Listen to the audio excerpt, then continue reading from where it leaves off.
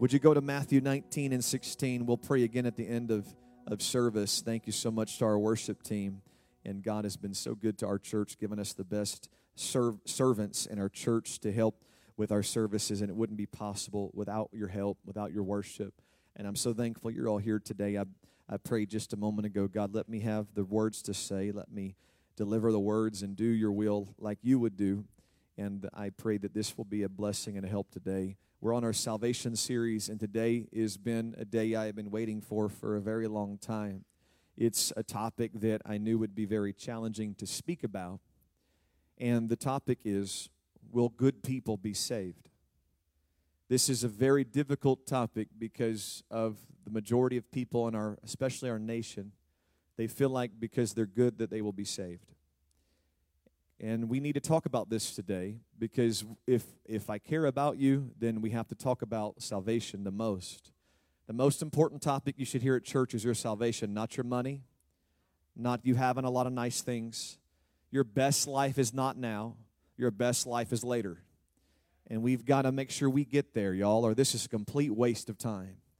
And so it has been mandated to me today to declare the word of the Lord on this topic, and I'm praying and believing that God will help us. Matthew 19 and 16, I believe it's the New King James Version that I am reading from. Now behold, one came and said to him, Good teacher, what good thing shall I do that I may have eternal life? I want to do something good so that I can go to heaven. I want to do something good. It's not about becoming, it's about doing. You're going to find out in this context that the man that is speaking is a good doer. The Bible calls him a ruler. The Bible says he is wealthy. He's used to getting up early in the morning and getting things done. He's used to growing his wealth. He's used to being good at what he does. He's thinking he can be saved by doing something good. And so he asked the question of Jesus, I know how to work hard. I know how to process things. I know if you'll just give me the instructions. Tell me what good thing I got to do to go to heaven. He's a smart man. He wants to go to heaven. You've got to be dumb not to want to go to heaven. Everybody wants to go to heaven that's smart, right? He wants to go to heaven. He's a smart man. But look how he poses this question. What good thing? I want a checklist. I want a law. I want a list of things I got to do good. I don't want to have to change who I am. I just want to know the good things I have to do to go to heaven. Pastor, give me the rules. I'll do them. This is the way we talk to God about salvation. This is the way the world talks about God and salvation. Well, but I did good things. That's what's happening here. Verse 17, so he said, why do you call me good? No one is good but one, that is God. No one is good. Right here in the word of the Lord, I'm quoting you, Jesus Christ. No one is good. This is so pivotal right now. No one is good except who? Only God is truly good. But if you want to enter into life, keep the commandments. You have to have commandments. You have to go by them. Okay. He said to him, which ones? Jesus replied in verse 18, don't murder. Check. Don't commit adultery. Check. Don't steal. Check. Don't bear false witness. Check. Honor your father and your mother. Check. Love your neighbor as yourself. Check. The young man then interrupted and said, I did all these things from my youth. Surely I'm saved now. Is there anything else for me? That's easy. I've done all that church stuff. I've lifted my hands.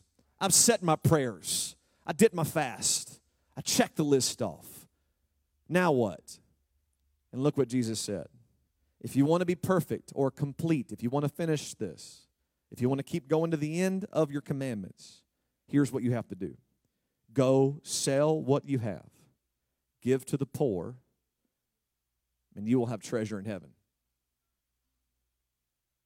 Then come and follow me.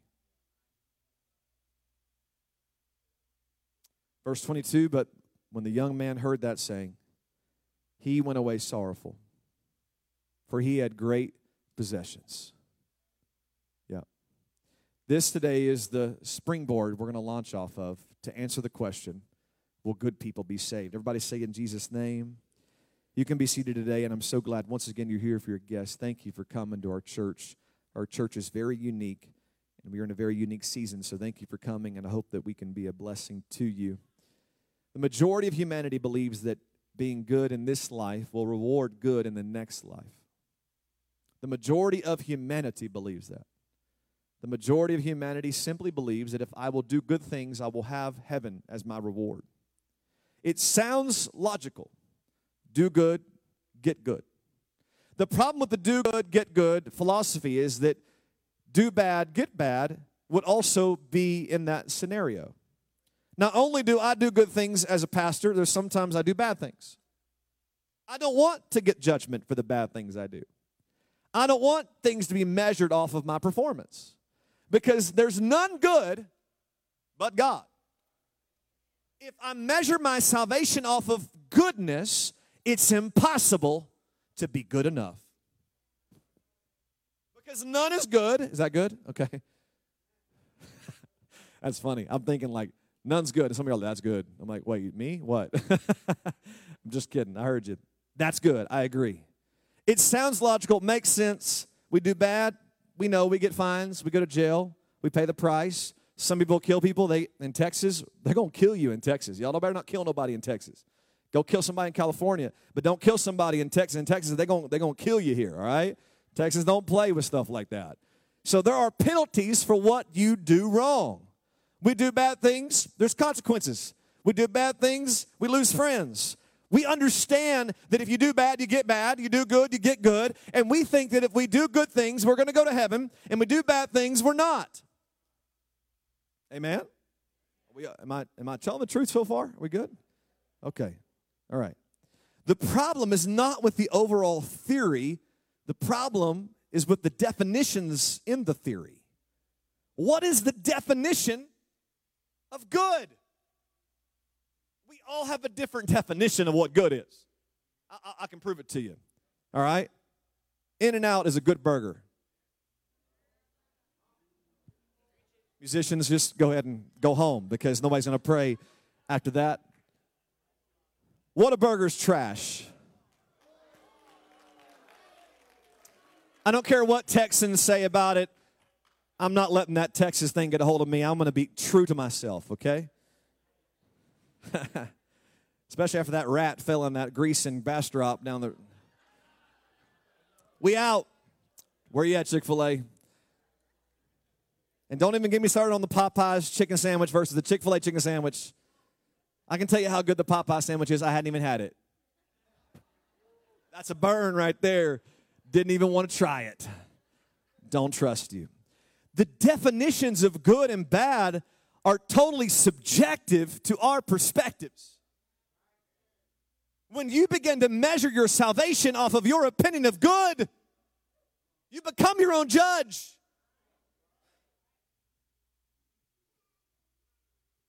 So we have to have the definitions of good and bad, but whose definition? Ours or whose? God's. God's. When we say that grandma was good, daddy was good, what does that mean? Why were the criminals on the news that ended up in jail or killed by law enforcement oftentimes eulogized as good people by some in the media? They have a rap sheet that goes way back. Just last week, someone accused them of beating somebody. But yet we say at their funeral, because they were killed by a police officer, they're good. It's an agenda that we have with this good word. We're subjective.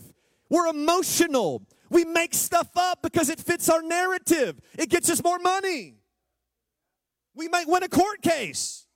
You can't get up and say he was bad. You wouldn't win the court case next week, and you wouldn't make millions of dollars off of it. You have to act like he's good. Who cares what the facts say? He's good. This is the world that we're living in, y'all. Y'all know I'm telling the truth right now. You know you're sitting back scratching your head going, ain't nobody thought he was good until he died. It's a plague in our culture. It's a plague in our world. It's deceptive. And ladies and gentlemen, we've got to figure out what the word good really means, because we're banking our eternity off of a definition that we don't ask God for. Help us, Jesus. Thank you, Lord. Why do we say our world is a mess and people are hurting people all around us every day? And the news is telling us how bad everything is every day. It causes you to be depressed and sad and take pills. We all know the world has darkness everywhere. But yet at every funeral you go to, this person's in heaven, they were good. If the world is so bad, why are our funerals always so good? Anybody else kind of thought that? Everyone's talking about how bad the world is, yet every time you go to a funeral, we talk about how good they were and how they're dancing on the streets of gold, hanging out with Jesus and all the apostles. Just last week, you cussed him out to his face, said he was a demon and a bad person and all that. But now today, we got him in church and he's an angel. Is anybody else confused? We don't want to talk about this. You know why? Because when we're mourning and we're hurting, we just want to try to focus on the positive. But guess what? There's no casket down here today. I'm going to talk about it today, okay? I might not bring it up at the next funeral that comes up. I might just go ahead and skip over and go to the good stuff. But today, while you're still alive, I got to preach about this. I got to talk about it while there's hope, while you're breathing, before you get in that ground, before it's too late. I've got to talk about this subject today because too many people say that they're good, but they're not, according to God's definition. As long as we continue to live in Satan's fantasy land, we will continue to be silent about the plan of salvation to our family and our friends, watching good people live and die without hearing the truth. If we're going to throw the terms good and bad around and use them to seal our eternal fates, we need to dig deeper into the Word of God. Eternity is hinging on this generic, loosely defined word called good. The question we will answer today is, will good people go to heaven? And in order to do that today, we will look into a perfect biblical conversation that Jesus had with a wealthy, law-abiding ruler. Verse 18, Matthew 19. And he said to him, which ones should I obey? And Jesus began to answer in our text, these are the things you've got to make sure you do right. And then he got excited and said, good, I do those things. What's else left? And Jesus then added on, if you want to be complete, go sell what you have and give to the poor. And then you'll have treasure forever. Not just treasure for 80 years. Come and follow me. But Mark clarified in his gospel account, and Mark 10:21, then Jesus, looking at him, loved him and said to him, one thing you lack. Let me just break it down for you. He loved him, and then he said, one thing you're missing. He loved him, and then told him the truth. He loved him, and then tell him what he wanted to hear. He loved him, and then said, you're missing something. Y'all catching that? Forget what you heard. Forget what you think. The Word of God says, if you love somebody, you tell them the truth. If you love somebody, you tell them how they can be saved. If you truly love somebody, you're not afraid to tell them the truth.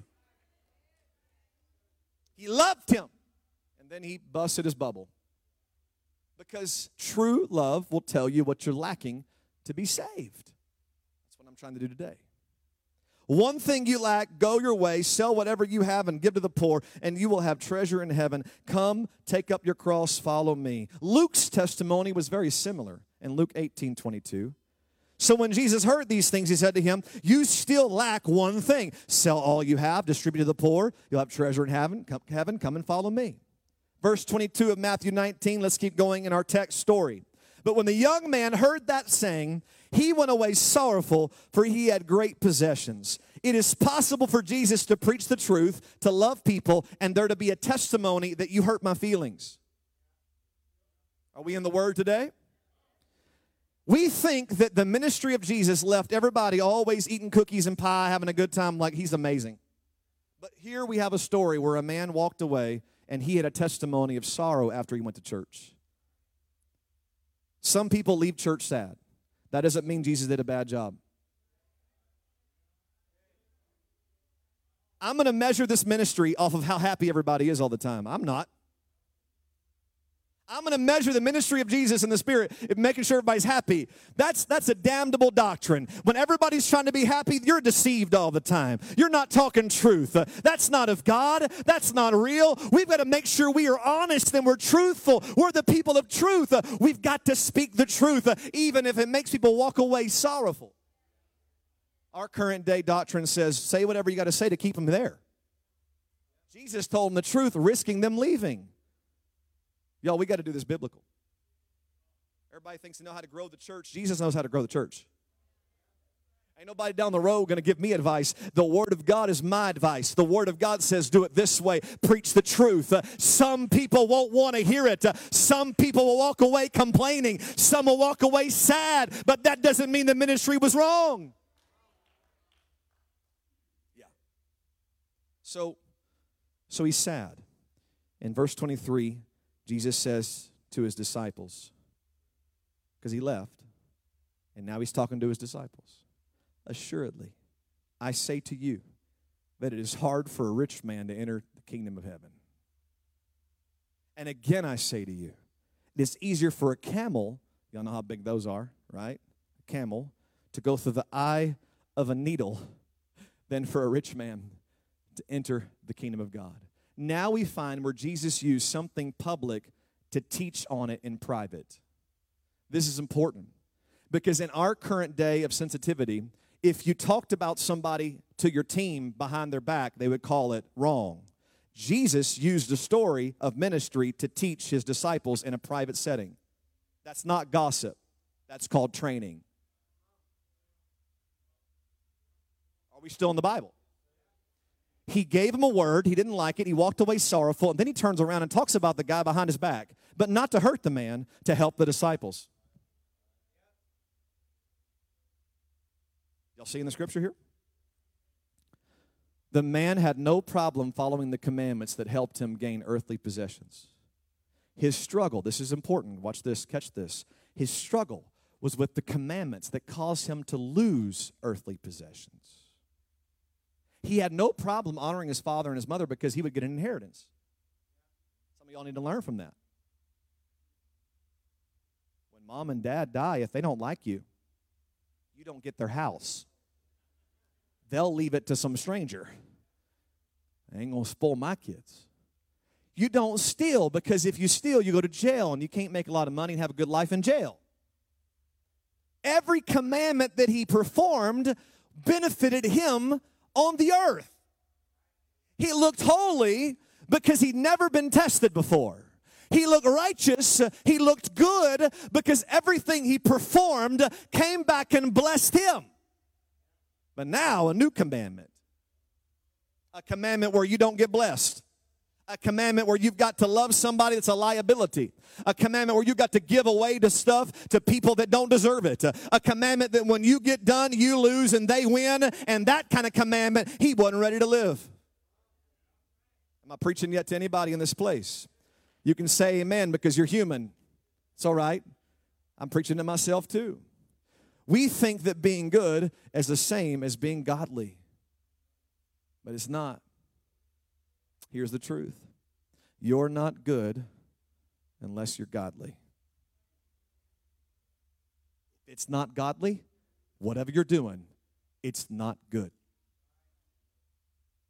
If it's not godly, it's not good to God. So how do you make sure you get the definition of good? The definition of good according to God is anything that is godly to God is good. It might not benefit you in this life, but it will in the next. You see, goodness is what we do to get something out of other people. Godliness is what we do to lose something for other people. Goodness is what you do because you might get something in return. You winked at her, she winked at you. You're winking to get a wink. You fix their fence, they fix your fence. You borrow mustard, you get eggs. You can have the mustard, I'll take the ketchup next week. We do good things because we know it would be ridiculous to live in a life doing bad things and paying the consequences. So we do good things so we have a good life on the earth. But godliness says, can you do something good that will never bless you back? Godliness says, can you do something good for somebody that can't bless you back? Godliness says, go die on a cross for somebody that can't give you anything back. That's God's definition of goodness. We're not good unless we're godly. Study the beginning of the story and find out the foundation. I didn't think I'd give it to you. I haven't taught it yet, but let me teach it now. Matthew 19 and 16, the beginning of my text. Now, behold, one came to him and said, good teacher, what good things shall I do that I may inherit or have eternal life? Luke recorded that this man was a ruler, a man of prestige and power. Mark recorded this man chased after Jesus and fell down and asked what he could do to be saved. This is interesting because just before this moment in the Bible, the disciples were trying to stop children from coming to Jesus. But this upset Jesus, and he corrected them, saying, let them come. And even in Luke, it was added, whosoever, in 18 and 17 Luke, whosoever shall not receive the kingdom of God as a little child shall in no wise enter therein. It seems as if this ruler heard this and then proceeded to seek Jesus, not as a ruler, not as a rich man, but as a child. For the Bible says he bowed down before Jesus in humility and in submission. He refers to Jesus as a good master or a teacher, a good teacher. And notice how Jesus responds in verse 19 and 17 of Matthew. Why are you calling me good? You think I'm just a teacher? You think I'm just a man? There's no good thing in men. There's no goodness in man. No man can be good. But I'm going to tell you where the goodness comes from, sir. The goodness does not come from my humanity.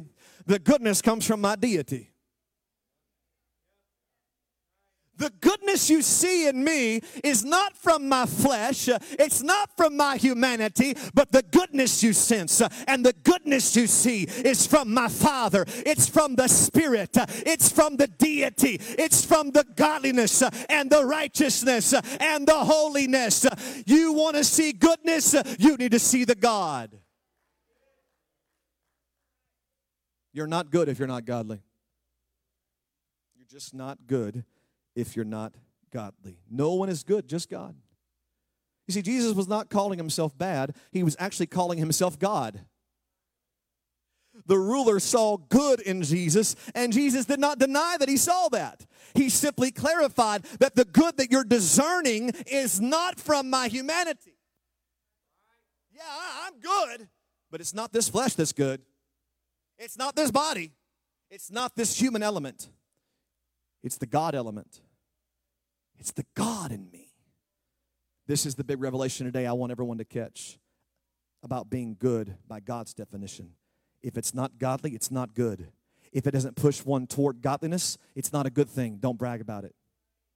If it does not help you get closer to Jesus, ladies and gentlemen, it's not good, and I can't celebrate with you. I don't care if Johnny scored a touchdown, if Johnny can't get up in the altar and pray. It ain't good. You think it's good because your son's not going to be made fun of. But you know what? There's a lot of preachers today that were made fun of, that they became preachers because God had to heal them of all that happened in school. And we've lost a lot of our kids because they got in sports and they became popular. God's definition is different than yours. God's definition is different than yours. You say it's good because I got a career. Does that career help you walk with God? Or does it pull you out of church? Let's celebrate your graduation certificate. I got a career now. This is what I'm doing. But yet now, because of your career, you said it was good. We had cake, but now you can't go to church anymore. God does not call that good because it's not godly. If it's not godly, then it's not good. Why are we celebrating good things that aren't godly? We can't do it, y'all. We can't do it anymore. We are celebrating people away from God. We're rejoicing people away from the cross. We're rejoicing people out of heaven. We're celebrating accomplishments that are good in the earth, but they're bad for eternity. And the church has got to rise up and find its voice again and begin to tell your family and your friends, if it doesn't draw you to Jesus, I will not celebrate this. If it doesn't pull you to salvation, I can't be happy for you. I know in your mind it's good, but not in my God's mind. Kind of like somebody telling a joke at work and you just go, You can't laugh at that, can you? They think it's good, but you know better. Don't you hate it when people are celebrating things that are ungodly and you got to act like you care, but you don't? Because the whole time you're like, I don't believe in this. Why am I celebrating? Oh, good job. When will the church rise up and say, I don't agree? When will we get our boldness and say, I'm not happy about that? You know why? Because I care about you. I want you to be godly. I want you to go to heaven one day. I want you to be saved. I'm not celebrating something that you call good that pulls you away from Jesus. I refuse to be a part of a celebration that is good, but not by God's definition. Help us, Jesus.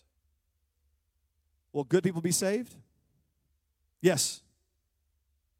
But the most important question is, are you good? Yes, good people will be saved, but not by your definition of good, not by your grandmas, your grandpas, your family, or your friends, not even by just your preacher, but by God's. For the Word of God tells us that His Word will judge us one day. You hear that? Not your coworkers, not your family, not the people that you paid for dinner all the time and you think they're so great, not the people that told you you're sweet and you're handsome and you're great, not the people of the world, not the people. The book will do it. The book will judge us. Jesus will judge us by His godliness, by His holiness, by His righteousness. That's going to be the measurement that we are judged by. I don't want to just be good by the world's standards. I want to make sure that I'm godly by His standards. Because if not, I'll be lost. And you'll be lost. You see, things in your life can feel good and be bad for you. Y'all believe that? Kind of like ice cream. I love me some ice cream. Anybody ever gone to Lick yet? This place called Lick has a big old cow. Yeah. I think they're in with Chick-fil-A because it has a cow somewhere. Yeah. That's true. They're open on Sundays. Pray for them. And boy, Lick is good. I love me some ice cream. I'm an ice cream guy. I could eat ice cream anytime. It is so good, especially in Texas. Oh man, give me some ice cream all year long. But it can feel good and be bad. A new house might not be good if you can't afford it. Feels good to walk into it, but when you can't afford it and you can't afford to give to the kingdom, but you got your nice house, I can't celebrate with you.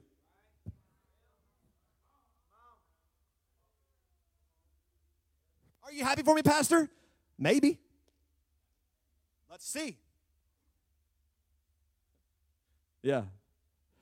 Pastor, I got me a house. Yeah. It's in Odessa. It's over here far away. It's over here in Paris, Texas. It's over here in Louisiana. Are you happy? No. You can't make that drive. Does it support your mission? Does it support your passion? Does it support your calling? If it doesn't help you do the things of God, your ministry and your mission, then why are we celebrating? We've got to learn to celebrate over the will of God, over what God wants for our ministries, wants for our salvation, not just because other people celebrate. We don't celebrate like other people do. Our definition of good is different. It might not be good for you, even though it feels good. A new job might not be good if it helps you make money, but it stresses you out all the time, locking you down all the time. I can't celebrate about that. A relationship might feel good, but if it pulls you out of church, I can't celebrate your relationship. Pastor, aren't you glad someone finally loves me? Well, I don't know about that. They definitely lust for you, but I don't know if they love you yet. I can't celebrate that yet, because if they pull you out of the kingdom, then this was not good. This was not godly, and we've got to make sure we change the definition of what we call good. And God's definition of good can be good for you and then feel bad at the same time. Do we agree that God is good? Everybody agree? Can we just settle that? Okay. Jesus said, when you've seen me, you've seen the Father. He said, I only do what the Father tells me to do. Okay? So that means everything Jesus did in Scripture was the Father manifested. Are we on the same page? Can I tell you what your good Father did? Yeah. When he ignored the questions one time from the local authorities at the police station, and he didn't want to cooperate with his arrest. Sounds kind of rude, doesn't it? Jesus, thought you were good. Remember that time he ran from the religious mafia who were trying to catch him and turn him in? He was on the run, y'all. He was on the run from the police.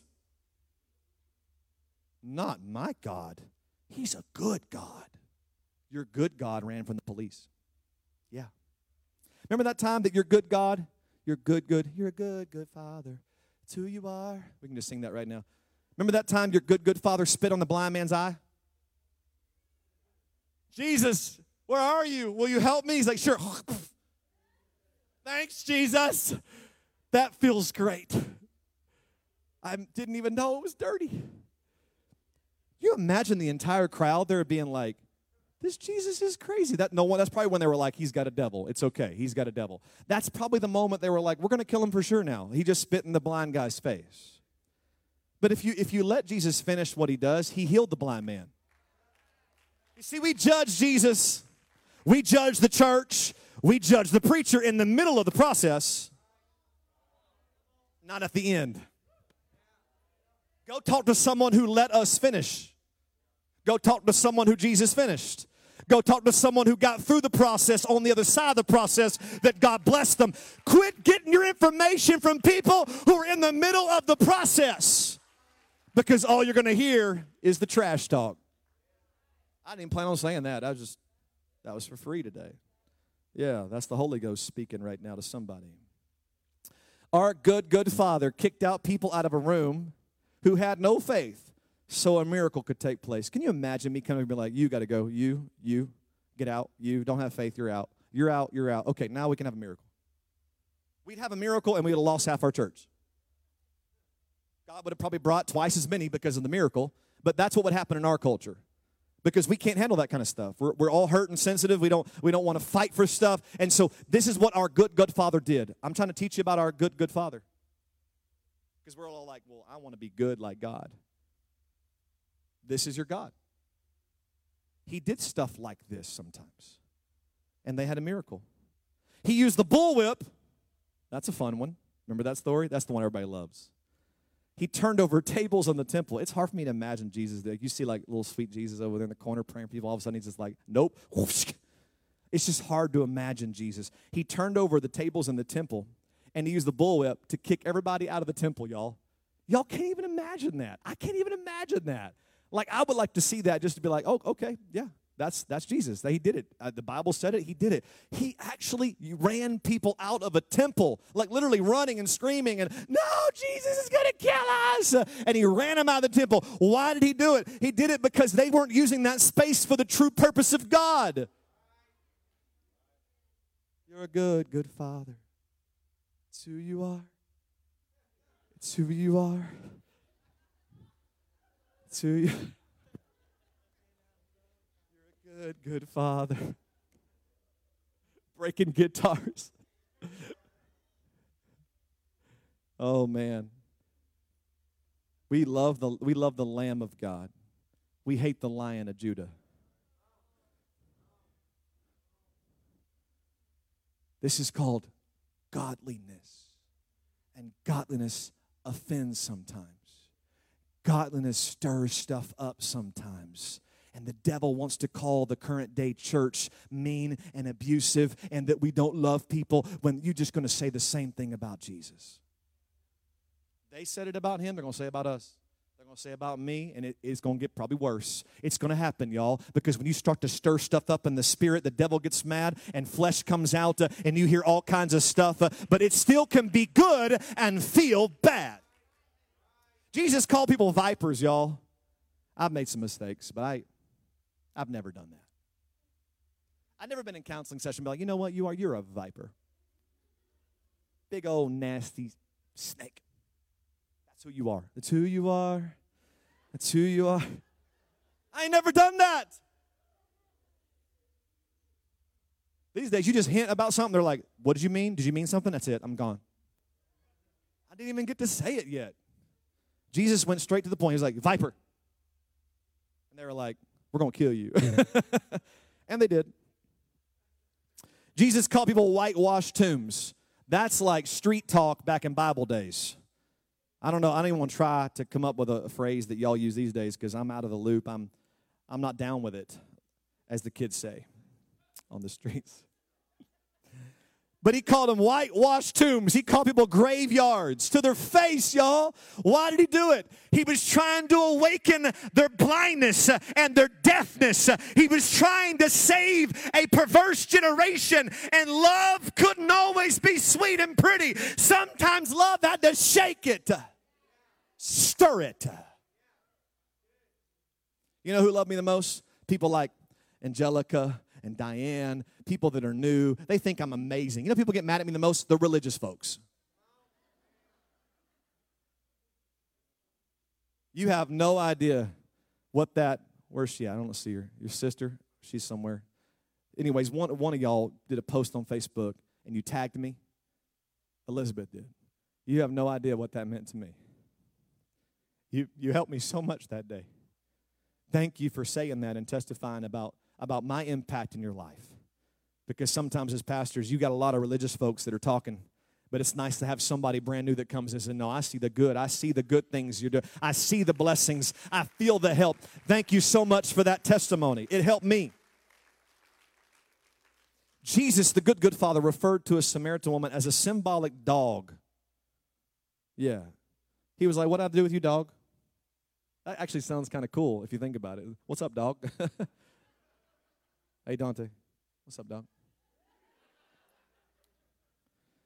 But he didn't mean it like street slang, like cool. He meant it like for real, like people think you're a dog.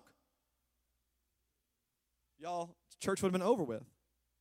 But why did he do that? Jesus did that to unlock her responsive faith so she could access the miraculous.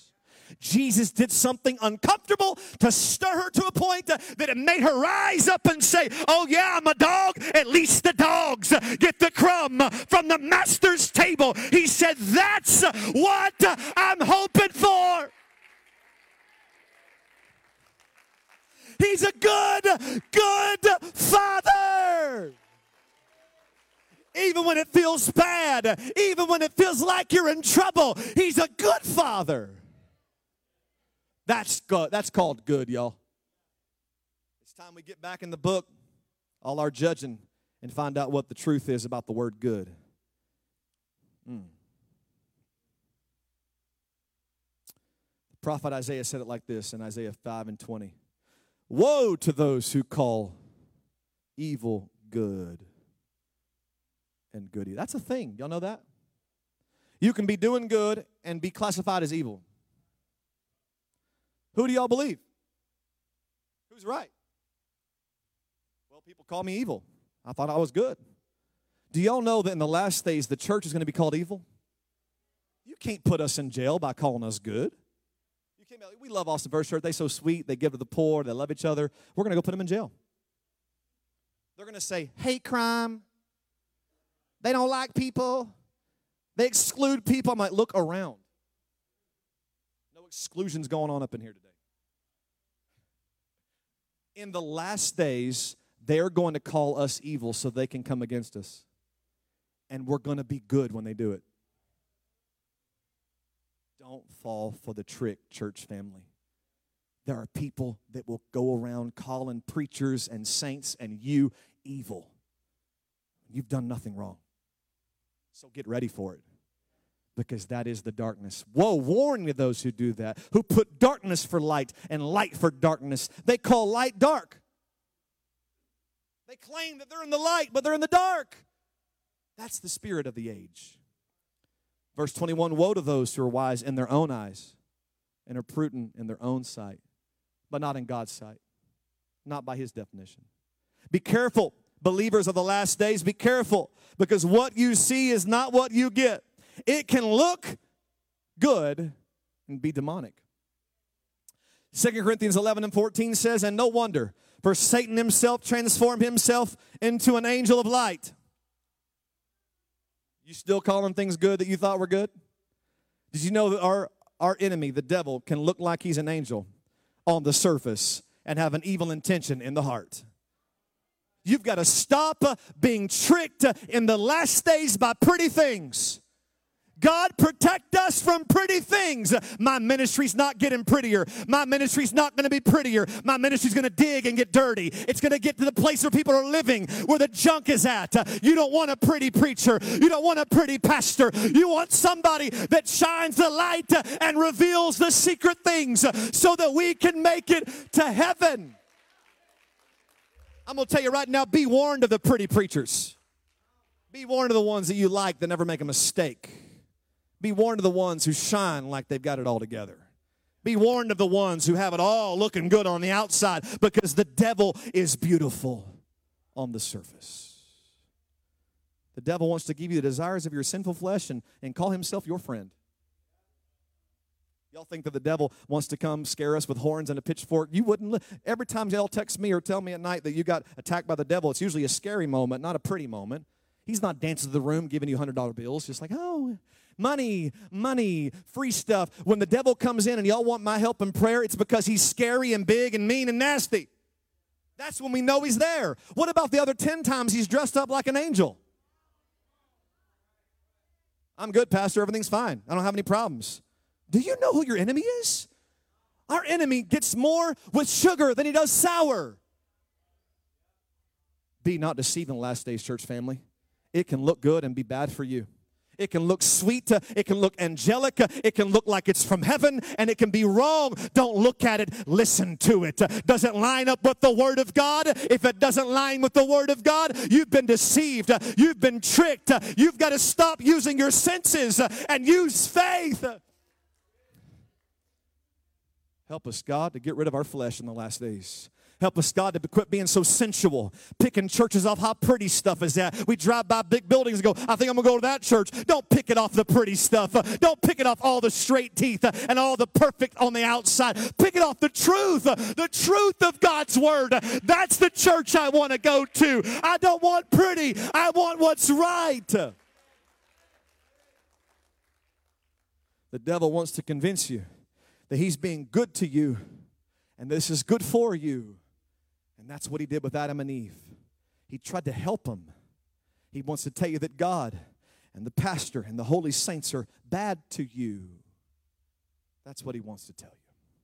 But Proverbs 27:6 says, faithful are the wounds of a friend, but the kisses of an enemy are deceitful. Your real friends are willing to wound you if it saves you. You hear me today?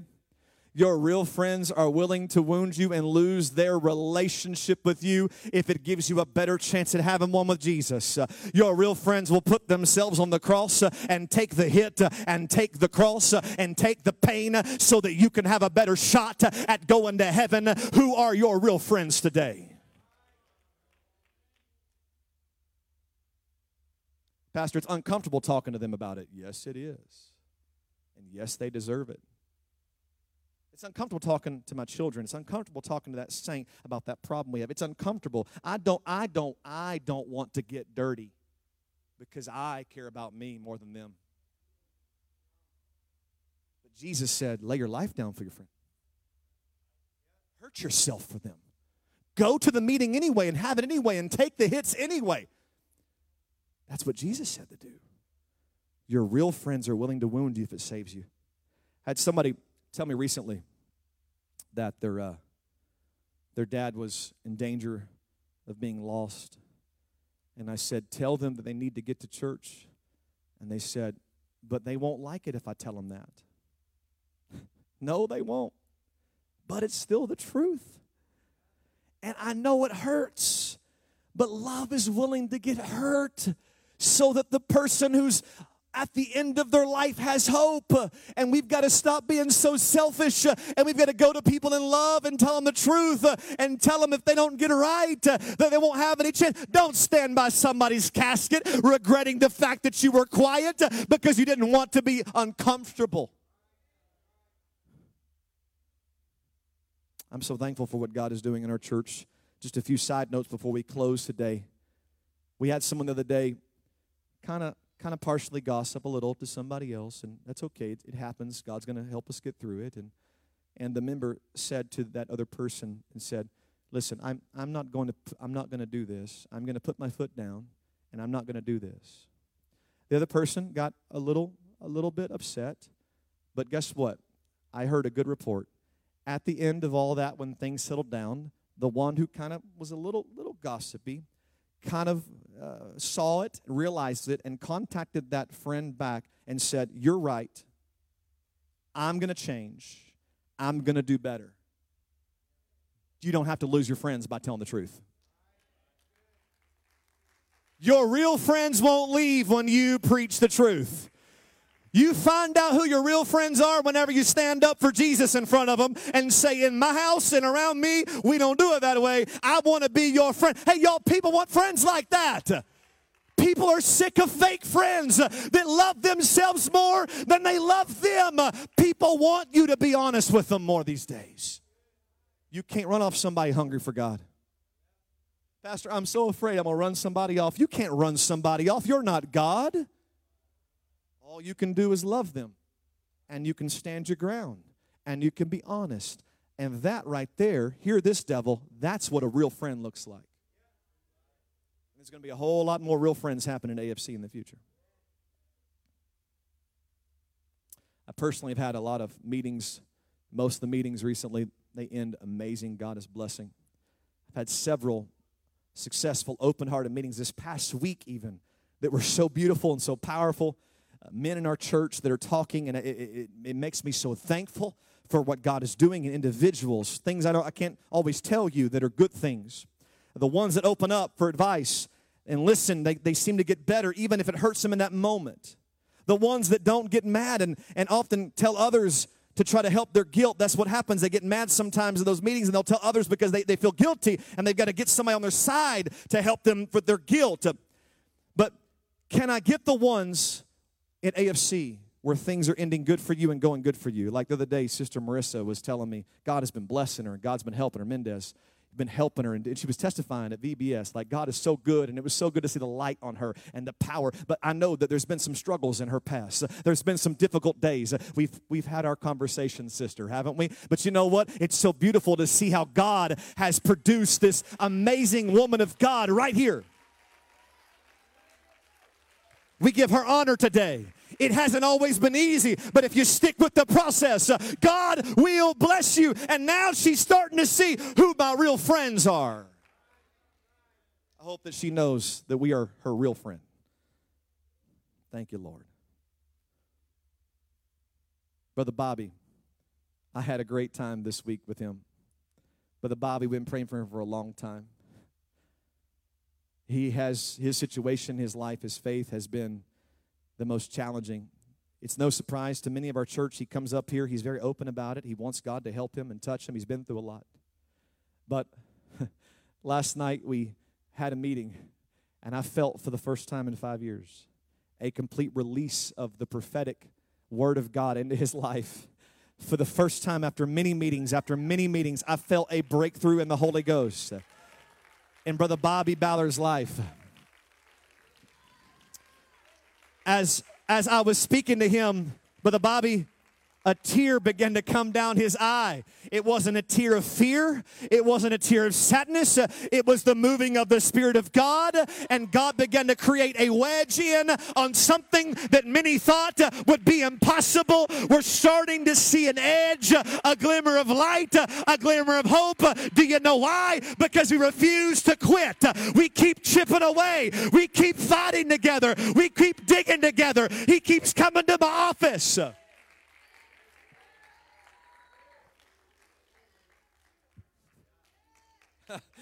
I'll be honest with you. It's probably no secret, Brother Bobby. It's been very difficult on me, but you've been worth every second. I haven't met with probably anybody more than you, but you're going to become one of the greatest testimonies and victories at AFC when this is over. In Jesus' name. What am I trying to do right now? I'm trying to tell you, don't quit. I know it's not easy. There's going to be times when it's confusing. There was times Brother Bobby and I were sitting here looking across the table like, I don't know, and it's confusing. You don't know if you're going to win, but you keep coming, and you keep praying, and we don't quit, and eventually we will see a victory. The people that are losing aren't still coming back for more. We can meet again and again and again, and as long as it takes, we will have victory. We'll get through everything. There's nothing I'm afraid of fixing if we'll take time to fix it. Who are your real friends? Who's really good to you is what the Holy Ghost is asking us. Pastor, why would my enemy give me kisses? Some of y'all have had kisses from your enemy, hadn't you? Don't say amen if you're. Don't say it too loud if you're sitting beside him. You get more with sugar than you do with sour. And the reason why your enemy is good to you is because your enemy is trying to get something out of you. So be careful, saints of God, in the last days of everybody trying to help you. Because just because they're trying to help you don't mean they're trying to help you. They might just be trying to help you so that you can help them. This is how enemies work. That doesn't mean when they're good to you that it's going to go bad, because obviously your friends are good to you too. The difference is your enemy will sweeten you up, give you sugar, and eventually they'll attack you. Deception can only work when it looks like you are getting something good out of the deal. The devil can't take you to hell showing up like a snake all the time. He's got to come in there and act like he cares about you. Do not fall for the trick in the last days where you think someone cares about you, but they're not willing to give everything up for you. It's always a conditional trade. I'll help you if you help me. That is not the Spirit of God. That's the spirit of good. That's you trying to do something to get something. And we've got to be careful of the enemies and deceivers in the last days. Good is not a look. Don't be tricked by smooth-talking salesmen, even the ones in church. Don't be fooled by the act. God is not a look. Good is not a look. Good is an investment. Our world is filled with people who do good things because you get more out of life by helping than hurting. It's the law of the harvest. You help somebody, they help you. But the major difference in the devil's definition of good and God's is this word called reciprocation. Jesus told the rich ruler, if you want to be good, like godly good, go invest in something that cannot bless you back. And that's the word for our church right now. If you truly want to be godly, stop counting what you're going to get out of it when you do it. Help us, Holy Ghost, right now to be godly. Help us, God, to put that in every saint of this church right now. We stop counting the costs of what we get out of it, and we start thinking, who cares what I get out of it? I get heaven out of it. I may not get my stuff. I may not get my good feelings, but I'm going to get a crown on my head. I'm going to get treasure in eternity. I'm going to get good things walking on those streets of gold. Reciprocation. Love somebody who may never love you back. Godly. Serve somebody who may never serve you back. It's called godliness. Fast to be more like God, not to always get something from God. Woo! Hallelujah. Speak to us, Jesus. Pray to know God, not to just get something earthly like a new car. One of these days, the Bible says that the saved will hear these words, well done, thy good. Wait a minute. No. Surely, thy good. Is there anything added to that? Wait a minute. Well, that doesn't make any sense. I thought I just had to be good to go to heaven. No. Well done, thy good, and you're not done. Good isn't good enough. You're not truly going to make it into heaven until you become more than good, but you become faithful. It don't matter if you're good if you never hear. It don't matter if you're only good when you feel like being good. It don't matter when you're good when everything's going good. Goodness is pointless if you're not there. That's why you got to be good and faithful. It doesn't matter if you're good and faithful if you don't want to serve people. Because you got useful talents and ability. You're there, but you just sit there and don't serve. And that's why the Bible says that we're going to be saved whenever he says, well done, thy good, faithful servant. Good, faithful servant. When we stand over your casket one day, Austin First Church, we need to see good, faithfulness, and service. You can't pay enough tithes to get me to change my mind when I stand over your casket. You can't buy the preacher out with your money, with your friendship, to make me get up here and try to put you in heaven. Don't put me in that position. I'm telling you now while you're alive, you've heard the word. Become good. Be faithful. And serve others. So that whenever you're standing, well, I'm standing here and you're laying there, I can say without any doubt that you are good by God's definitions, that you were faithful. You weren't perfect, but you were faithful, and that you served other people. In my close today, the rich ruler left that day sad when he found out that real goodness was godliness. Real goodness was obeying the word of God and becoming holy and righteous. Real goodness was defined by God, not by man. That you're not good if it doesn't draw you into Jesus and help you be saved and become like him. He was sad because it was a giving spirit. It was a selfless spirit.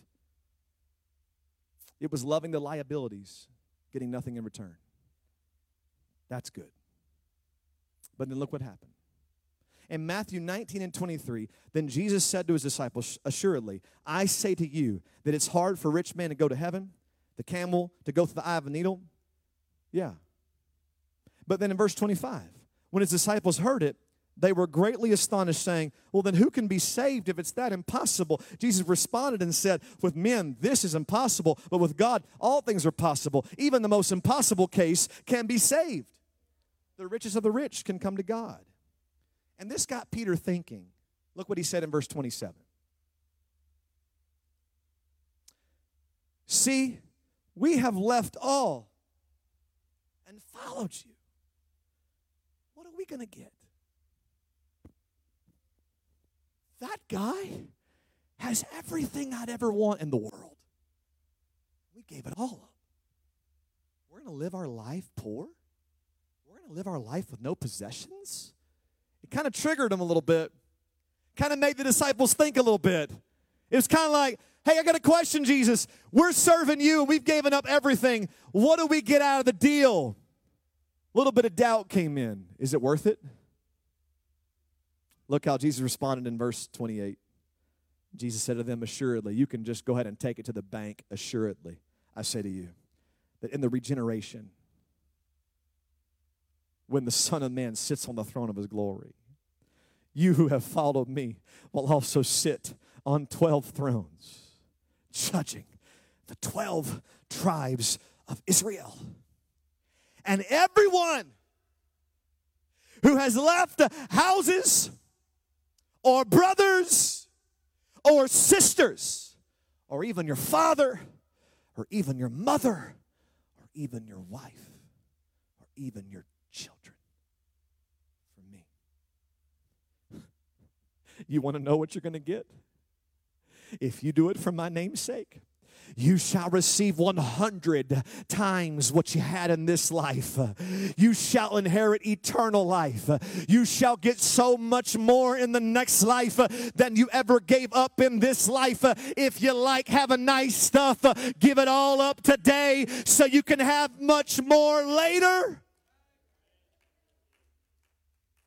Let there be nothing that comes between you and God. Pastor, this message about me being good and godly sounds like I'm going to lose. It does kind of sound like that, doesn't it? But that's why Jesus said, don't worry, because it's going to be worth everything you got to go through one day. Do you have faith that everything you sacrifice can be worth it one day? Do you have faith that all the hell you're fighting right now is going to be worth it one day? Do you believe that everything you think you lost down here, that God will give you 100 times it up there? Do you have faith to believe that it will be worth it all? Our elders used to believe about it being worth it all. How we're going to go to heaven one day, it's going to be worth it all. Let this generation understand once again that no matter what you give up for Jesus, it will be worth it all.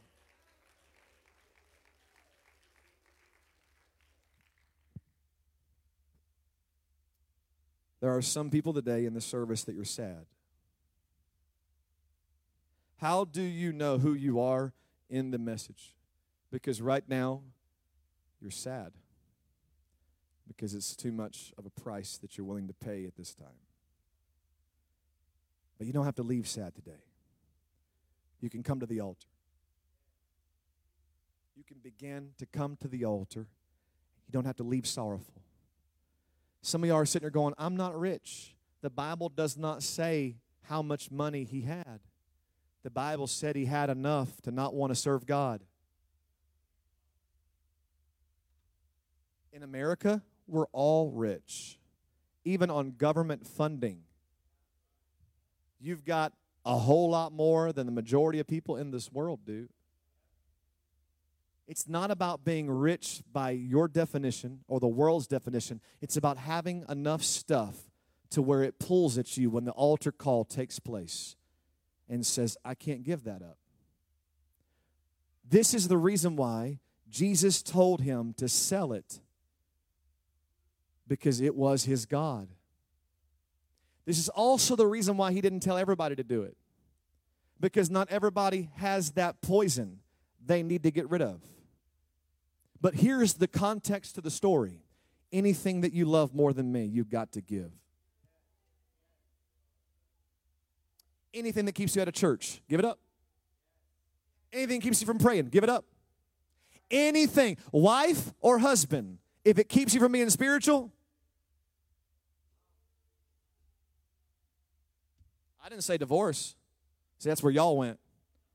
I said stop letting them control your spirit. If you've got to do something like move out for a week or two, whatever you got to do, get your prayer room built, but you don't let anything, child or husband or brother or sister, come between us. Who shall separate us from the love of God? Neither height nor depth. Nothing shall separate us. Whatever you are holding on to right now that is pulling you away from doing the will of God, give it up. What will I get if I give it up? Eternity. Eternity. 100 times. The best life ever, forever. It's an amazing trade today that God offers the church, that God offers the world, and that is come to the altar and trade in all this little stuff for big stuff. The smartest people in the church and the smartest people in the world are people that say, you can have my car. You can have these relationships. You can have all this stuff I think I need. Just give me Jesus. The smartest people in the world are people that go, forget this. I'm not going to go to hell over this stuff. I'm not letting somebody pull me out of church. I'm not letting money or jobs or career get my soul. You can take all of this world. Just give me Jesus. I know there's good people here by the world standards. I know you help your neighbor. I get all that. But are there godly people today? Because godly people do anything to serve God. Good people have a price. Godly people, they've given their life to Jesus. Nobody can pull you out. Nobody can buy you out. Nobody can trick you. You're godly. I want to be godly today because I want to be saved. I want to be good by God's definition because I want to be saved. And I wanted the whole internet and the world, I hope you're sharing this on Facebook when you get a chance. I want people to realize that you're not going to be saved just because you're a good person. We're going to be saved, though, if we'll become godly. Right now, stop thinking about who you helped this week and answer the question, am I godly? But I give to the poor. Yeah, but what if God asked you to give to the rich? I can't do that. Why? You see, you would rather do what looks good and feels good and not what God wants. Godly people don't do what looks good and feels good. Godly people do things in secret. Godly people do things that hurt. That's godliness. Godly people walk across the church and say, brother, we've had an issue for a long time, and this is uncomfortable, but I want to make it right. That's godliness. That's salvation. That's being ready to go to heaven. It took me a while to preach this message because I knew it would be tough. I knew it would be tough because you're coming against the spirit of this age, ideologies, doctrines that are not right.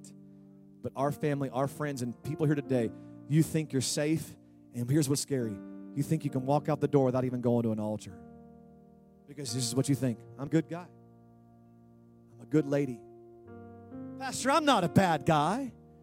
But right now, if the Holy Ghost was calling you, would you say yes? That's godliness. If the Word of God commanded it, would you do it? That's godliness. Regardless of how you feel or what it costs you, you do it because it's godliness, not goodness, not just being a good guy, a godly person. Can we rearrange our entire thought processes for the past decades and say, I've been good, but I haven't been godly. I've helped people and I've talked to people and I've given people things, but I really haven't dove into godliness yet. To say, God, you have my heart. Send me, use me, whatever you want, it all belongs to you. It's godliness that God wants. Godliness. How do I get godly? I receive the Holy Ghost. And I let the Holy Ghost move in me and flow through me, and I ignore my flesh, and I do what's best for the Spirit and the kingdom. That's godliness. I've got to have His Spirit to be godly. It's not the man that's good. It's not this flesh. It's the Spirit of God. So today, in the altar, we ask for people to come be godly. Because good's not good enough. To be faithful. To be a servant. Serve somebody. Well done, thy good and faithful servant. This is the reward. Come on into heaven. Thank you, Jesus.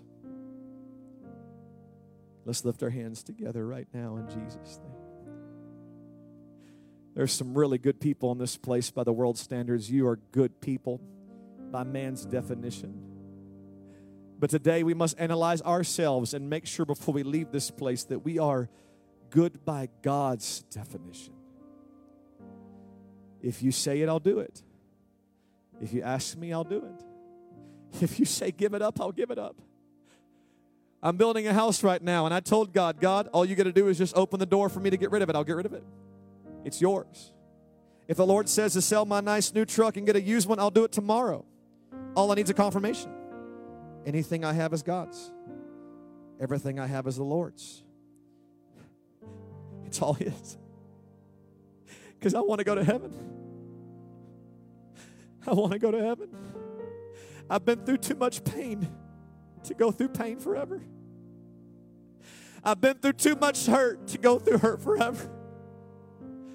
I'm kind of looking forward to the day I can take a breath on the other side. And not worry anymore, not stress anymore, not carry the weight anymore. I can't wait. Oh, hurry and come, Jesus. Come back for the church.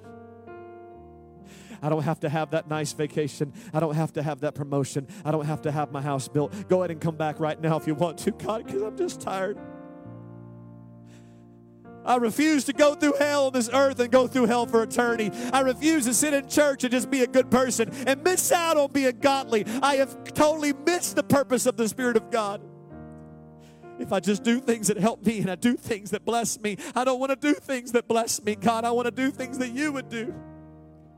I want to do things that would help others and get nothing in return.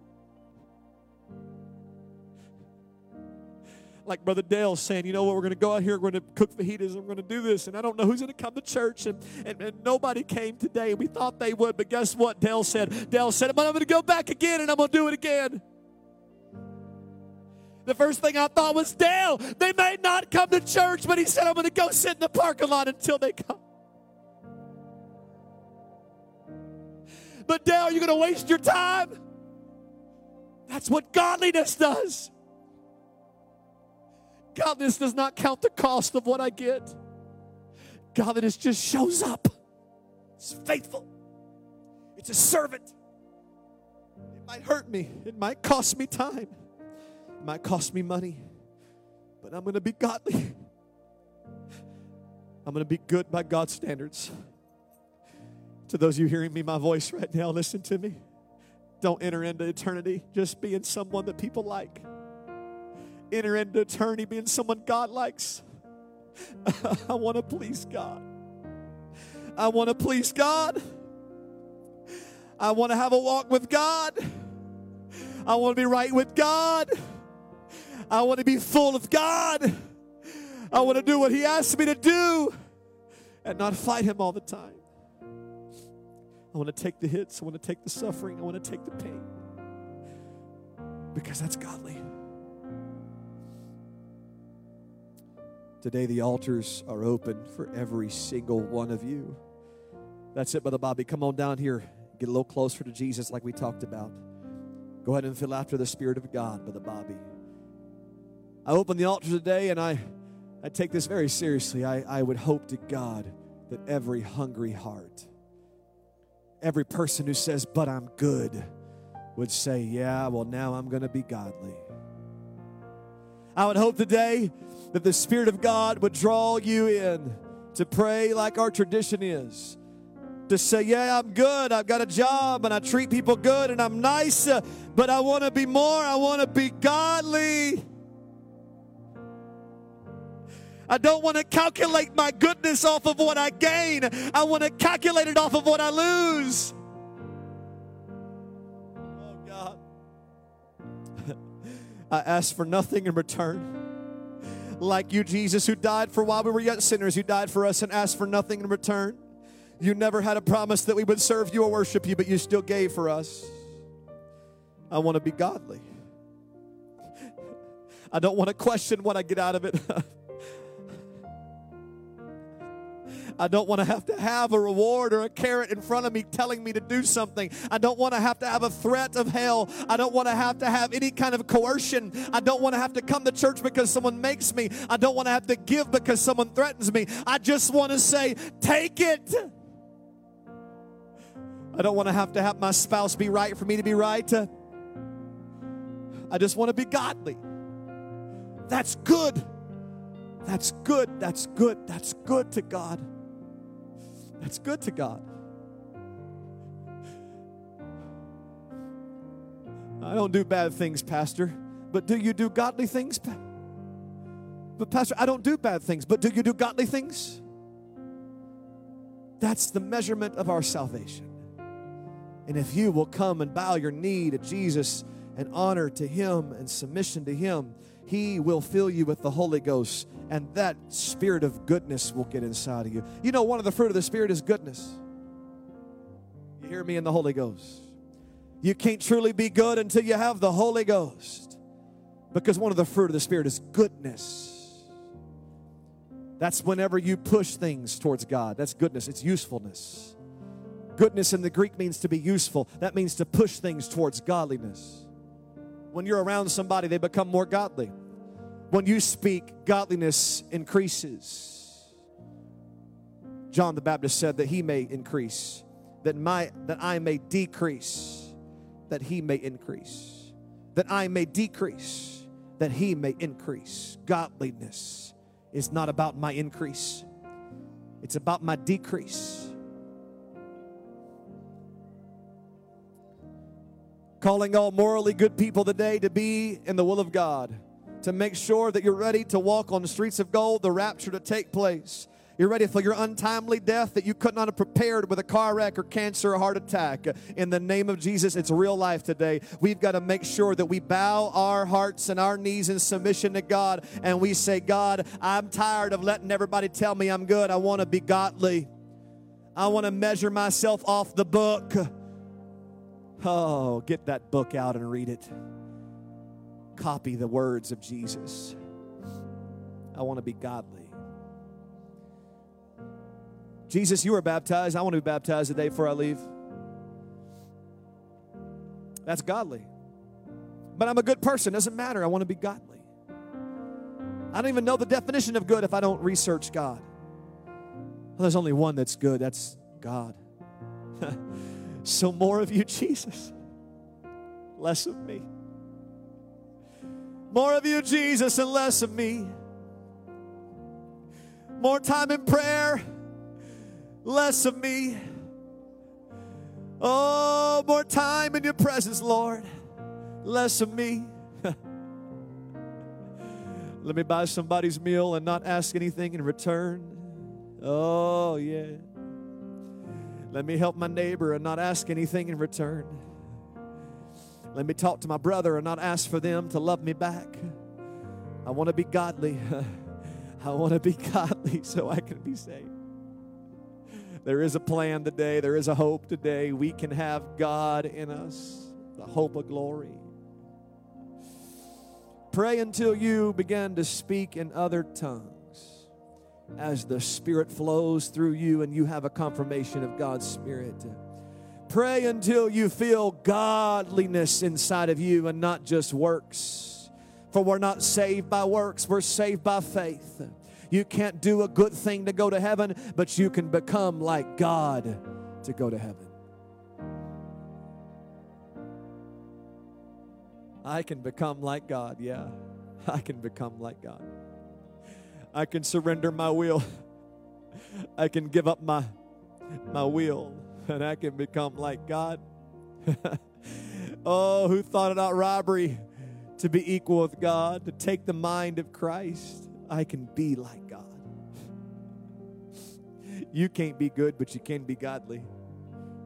And that's what God calls good.